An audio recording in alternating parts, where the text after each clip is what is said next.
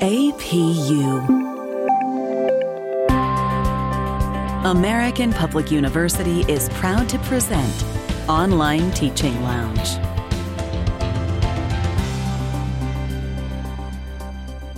This is episode number 130, Efficiency and Connection.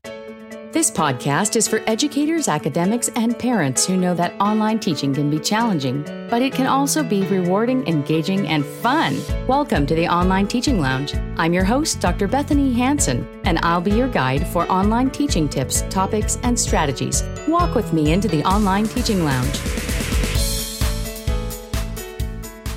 Hello there, I'm Dr. Bethany Hansen, and I'm here to talk with you today about a common online teaching dilemma.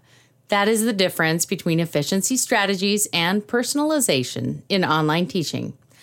I'll cover that pair of topics that seem to be in opposition, and then I'll offer 8 ideas to help you streamline special student populations and strategies. We all know that online teaching can be done anytime and anywhere. And for that reason, many people actually do take their computer just about everywhere they go. Perhaps we've got that laptop open while the family's watching TV for the night or hanging out together. Maybe we take it with us or use our smartphone across the university or school app. And we probably post in discussion forums, answer questions, and meet student needs at all hours of the day and night. I've been there myself, having taught online for 12 years. I have experienced that kind of feeling where it's great to have the freedom to take your devices everywhere and really be prompt in your responses.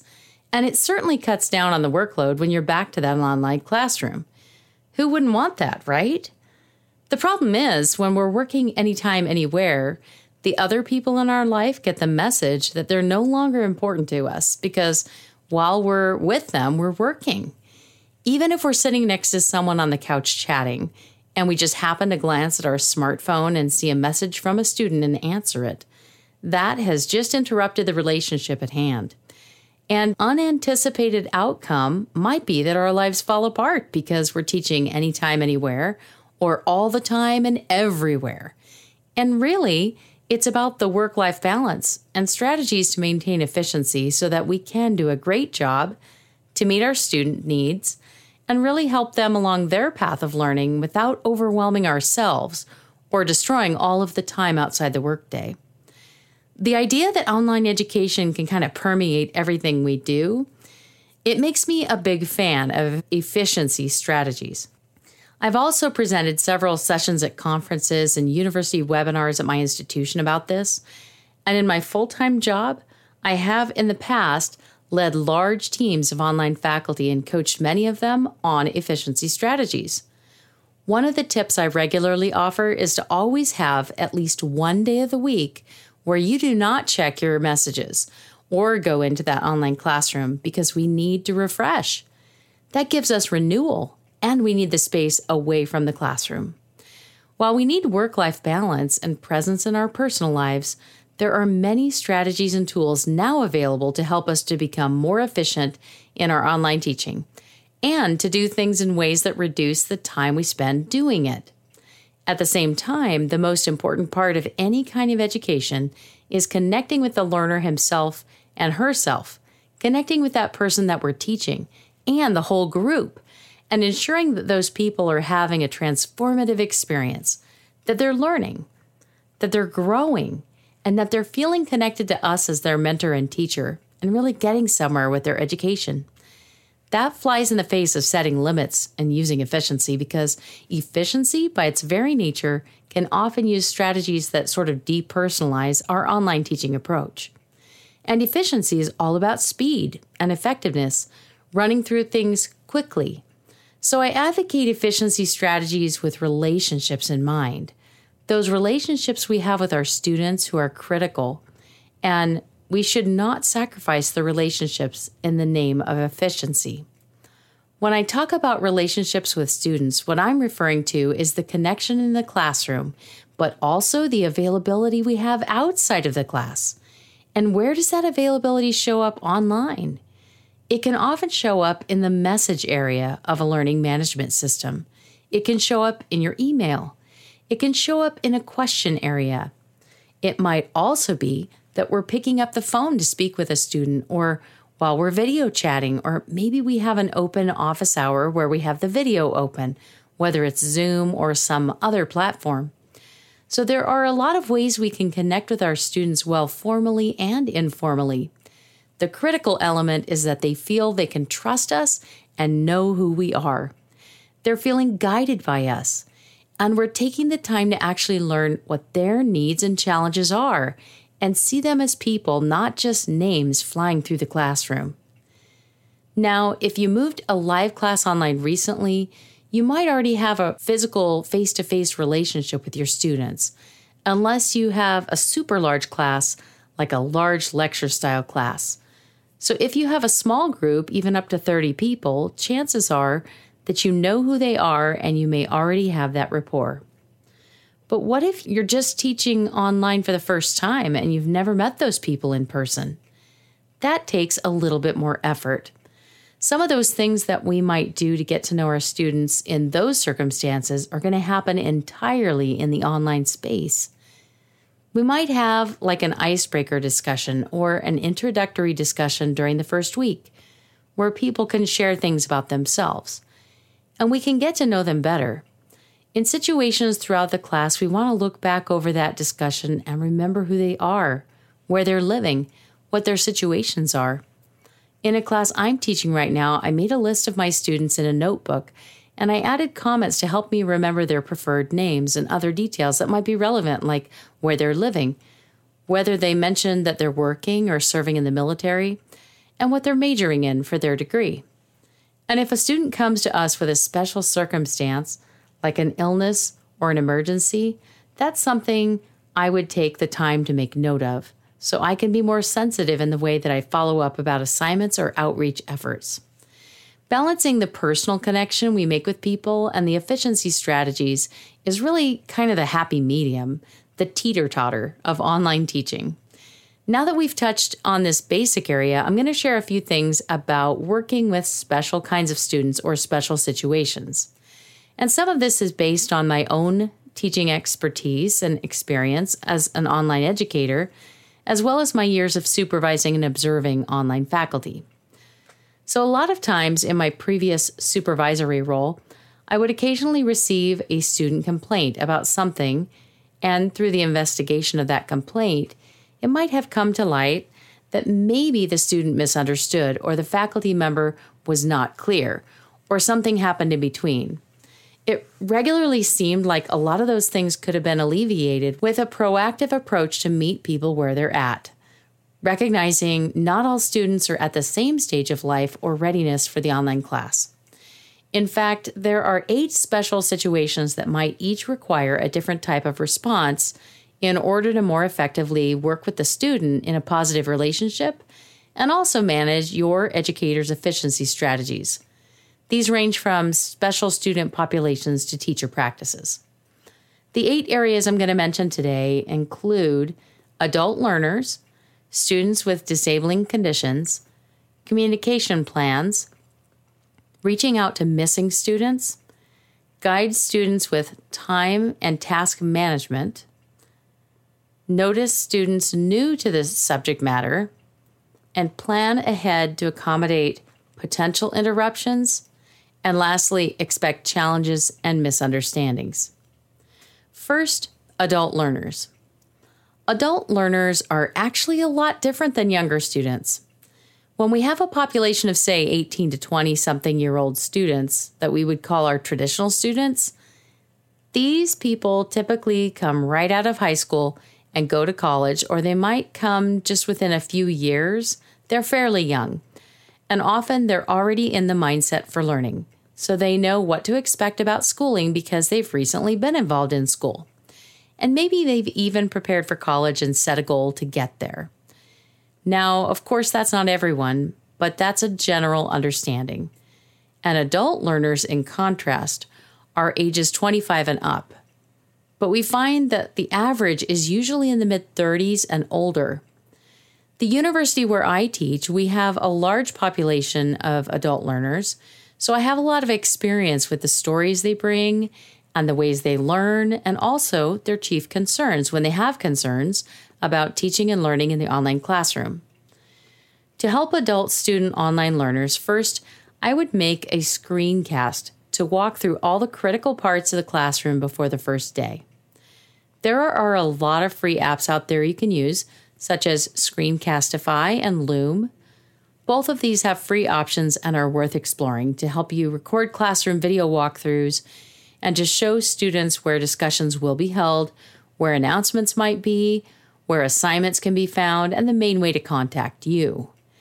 All students really want to know how to contact you and what they need to turn in for credit and for a grade, not only adult learners. But creating a video guide is especially helpful for this group. Another thing I suggest throughout all the classes you teach, if you do have adult learners in your classroom, is to provide step-by-step instructions for everything, so they understand exactly what the process is going to be, as well as the purpose of the assignment. Explaining the learning goals and objectives and how the assignment will meet their own goals is important, because adults want to know the value of every activity. They really don't want to do anything that would be considered busy work or work without a clear purpose. It is a waste of time for them, and so to make it meaningful and to get their buy-in, all you need to do is to tell them what it's for and what it's all about. It really is that simple. So helping them out by seeing their needs and giving them those step-by-step instructions and video guides will go a long ways towards helping adult learners. Number 2, students with disabling conditions. Students who have disabling conditions or need accommodations vary in their needs, and some students will come to you with accommodation requests from a disability compliance office. Or maybe a student will just tell you they need something broken down into steps. They need an example. They need additional help. But either way, you will have students who might need this kind of help because either the student will tell you or a disability office representative will tell you. One way to help them is to get to know them and what their needs actually are. Another way to help a student with a disability is to observe the way they're participating in learning activities and the way they show up in your classroom. Do they log in every day? Do they participate in dialogue? Do they post close to the end of the week? Do they seem like they need a little additional time with things? The more observant you are about all of your students, the more you can connect with them and help them. And students with disabilities especially need your help because you're the first point of contact and noticing what kind of help they might benefit from. And also, they're expecting you to be kind and alert to their needs, especially if they've communicated those things. So definitely work to be aware and observant. Anyone who does have a clear need for accommodations of some kind will benefit from your regular outreach and your follow-ups. It's not only going to help them academically, but it's going to make a huge difference in their lives as knowing you're a person who cares about their well-being and cares about their learning. We all need that, don't we? And then lastly, if there is a disability plan given to you, no matter what age level or grade, it's very important to follow that disability plan. It's critical and can actually be a legal compliance issue.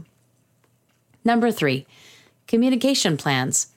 Communication is a third area when you're trying to assist students who might need additional help in your online classes and get that personal connection so that efficiency strategies can work and not distance you from your students. Communication plans help you connect students to anything out there that's going to help them be part of a community and to give them support services like tutoring and writing labs if they exist. If they don't exist, there are a lot of things you might find on the internet you can refer them to. And it's definitely worth your time to communicate those out. Now is a great time to think about different kinds of tools and things that students can benefit from and to communicate those things to your students. Another communication consideration is to provide coaching-style comments in your announcements, in your messages, and in your feedback on assignments and other things.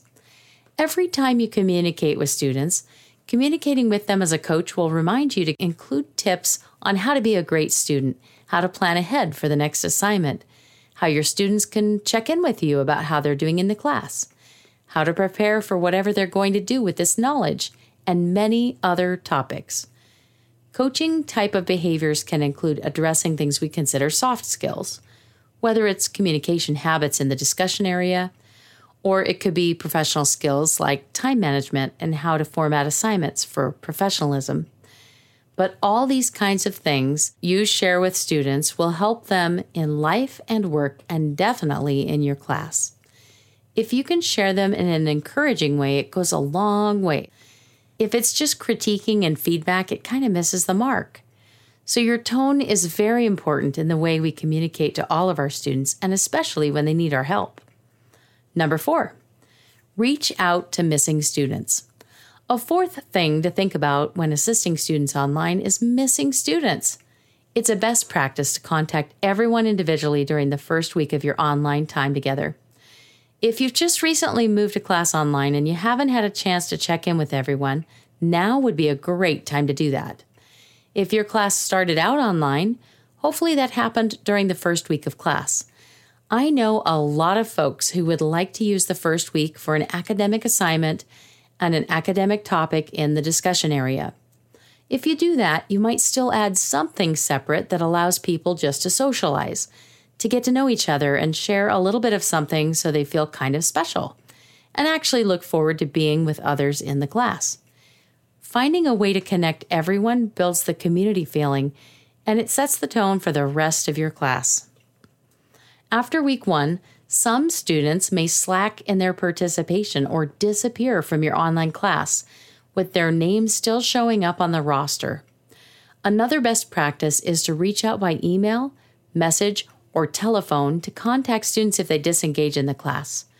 So after the first week is the best time to begin looking for abnormal participation or missing students, because online a lot of time can pass before we might otherwise notice a disengaged student or think of reaching out.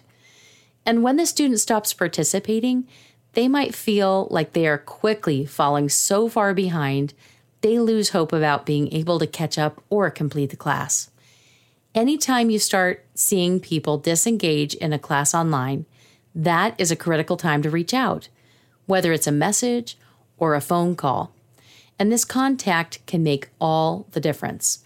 And at lots of schools, there's an advisor somewhere to whom we can also forward that student's details to ask for some backup, some support. I'm currently teaching an online class that's in week 3 of the class, and it's my habit to write down students' names and a few notes that help me remember their unique situations. Along with that, I'll write down whether I connected with each student during the week to be sure that every 2 or 3 weeks I've had a substantial connection, replied to their discussions, or had some other method of engaging. And in my current class, I noticed one student did not participate in the week 2 discussion. At the beginning of week 3, I sent her a note to tell her that I missed her in the discussion, and I asked if she needed any help. Within a day, she replied with an explanation of some unexpected things that kept her from class, and she committed to be more involved. And she did a very nice job of participating in the 3rd week. I'm not sure what her participation might have been like without the outreach, but I feel good about helping her re-engage and believe that the contact made a difference. Number 5, guide students with time and task management. Another thing that we can do to help our online students in a personal way while we're coaching them and helping them, especially if they're new to online learning, is we can help them with their time and task management. Time management has to do with how students are regularly entering the online classroom, completing their learning activities, and managing their discussions and other assignments. And task management is how students break down the things that they need to do to get them done. An example of this might be when you have to read 100 pages, you might have to break it down over 2 or 3 days if you don't sit well and read for hours. If you're going to do a big assignment, you might have to break that task down and work on a draft, then an outline, and then write the entire assignment. We can go a long ways working with our online students in managing time and tasks. In this area, I would suggest that you give a sample work plan in your weekly announcements so that your students kind of know what to expect. At one institution where I was a part-time faculty member, I used to give them Monday through Friday outlines. On Monday, I suggest that you read this and take this quiz, On Tuesday, I suggest that you do this. By Wednesday, I suggest you post in your discussion forum and take the second quiz, and everything's due by Friday. But I would give these suggested days to kind of break it down for them. And I had a lot of students thank me and tell me that they really appreciated that kind of support and suggestions because they were not necessarily good planners. And it was very helpful to see how it could look. Other students didn't need it and probably disregarded it and did it their own way, and that's okay too. But giving that kind of help for time and task management is definitely a real benefit to help all types of students succeed. Number 6, notice students new to the subject matter.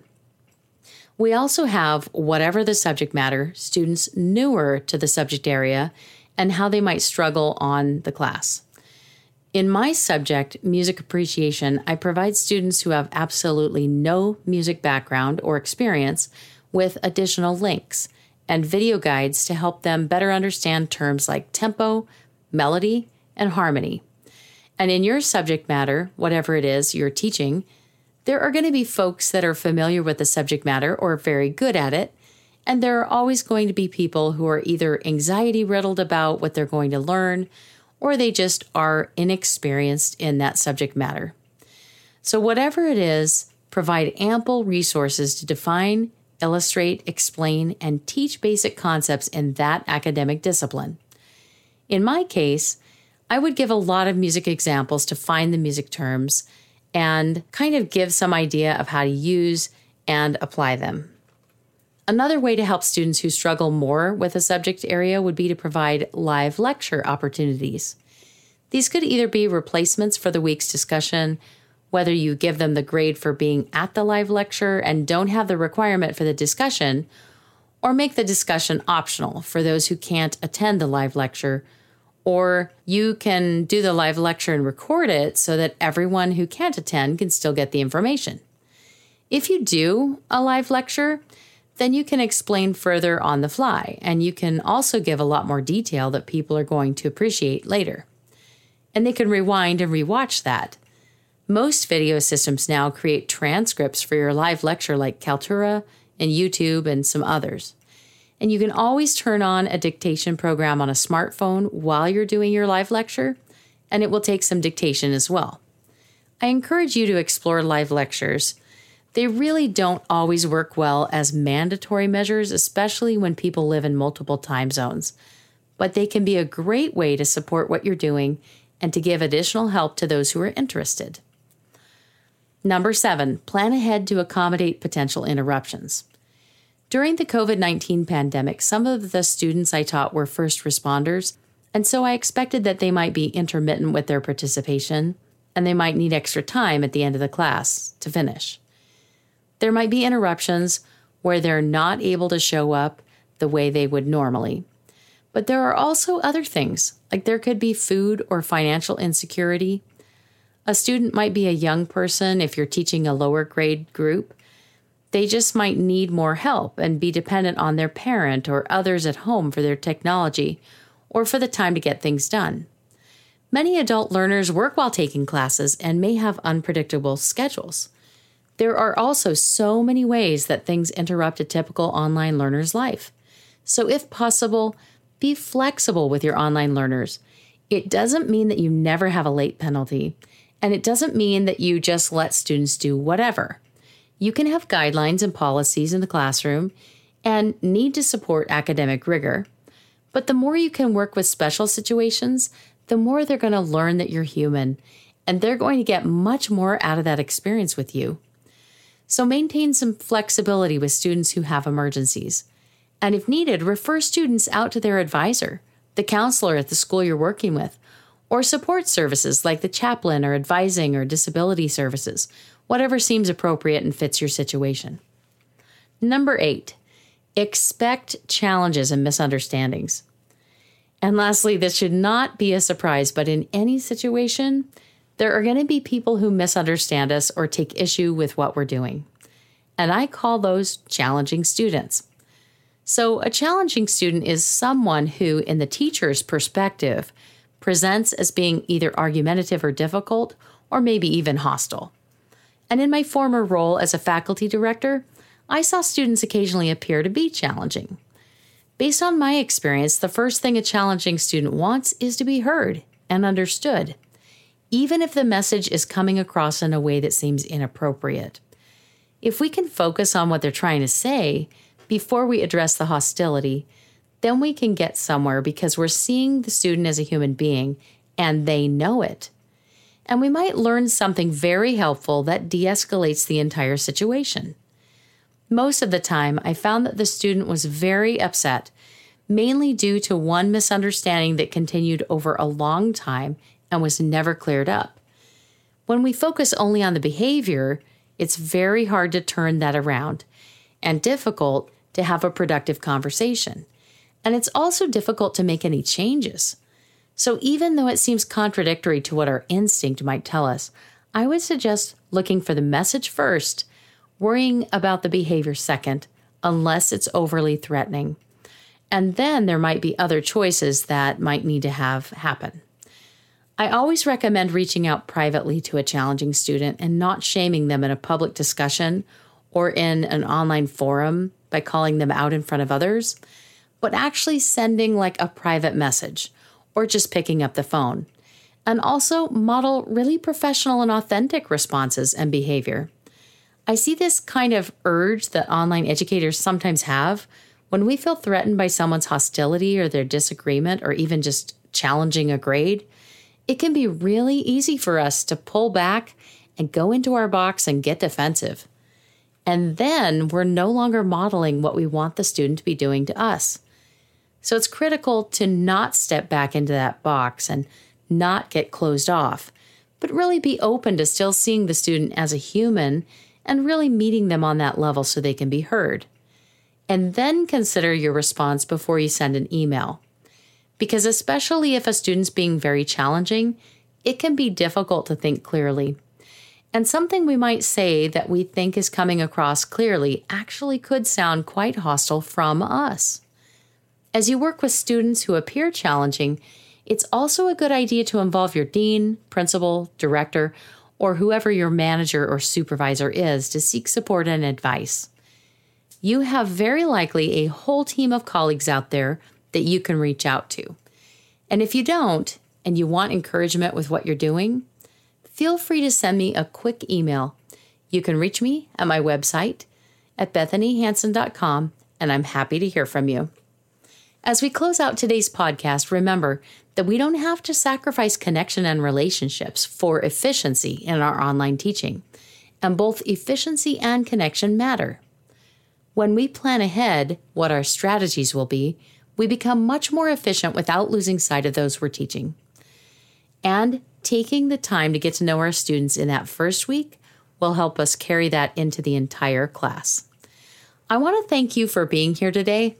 And I hope that you will share this podcast with your colleagues who teach online. We want to continue supporting online educators in their work, and we can't do that without your help in sharing the podcast. Take some time to subscribe for regular updates as our episodes come out each Wednesday. In the coming week, I wish you all the best in balancing efficiency and personalization in working with your students to ensure their needs are met and you're connecting with them on a personal level. I know it's going to bring greater meaning and depth to what you're doing in the online format and help you find more satisfaction connecting with those people you're teaching. Best wishes in your online teaching this coming week. This is Dr. Bethany Hansen, your host for the Online Teaching Lounge podcast. To share comments and requests for future episodes, please visit bethanyhansen.com/request. Best wishes this coming week in your online teaching journey. For more information about our university, visit us at study@apu.com. APU, American Public University.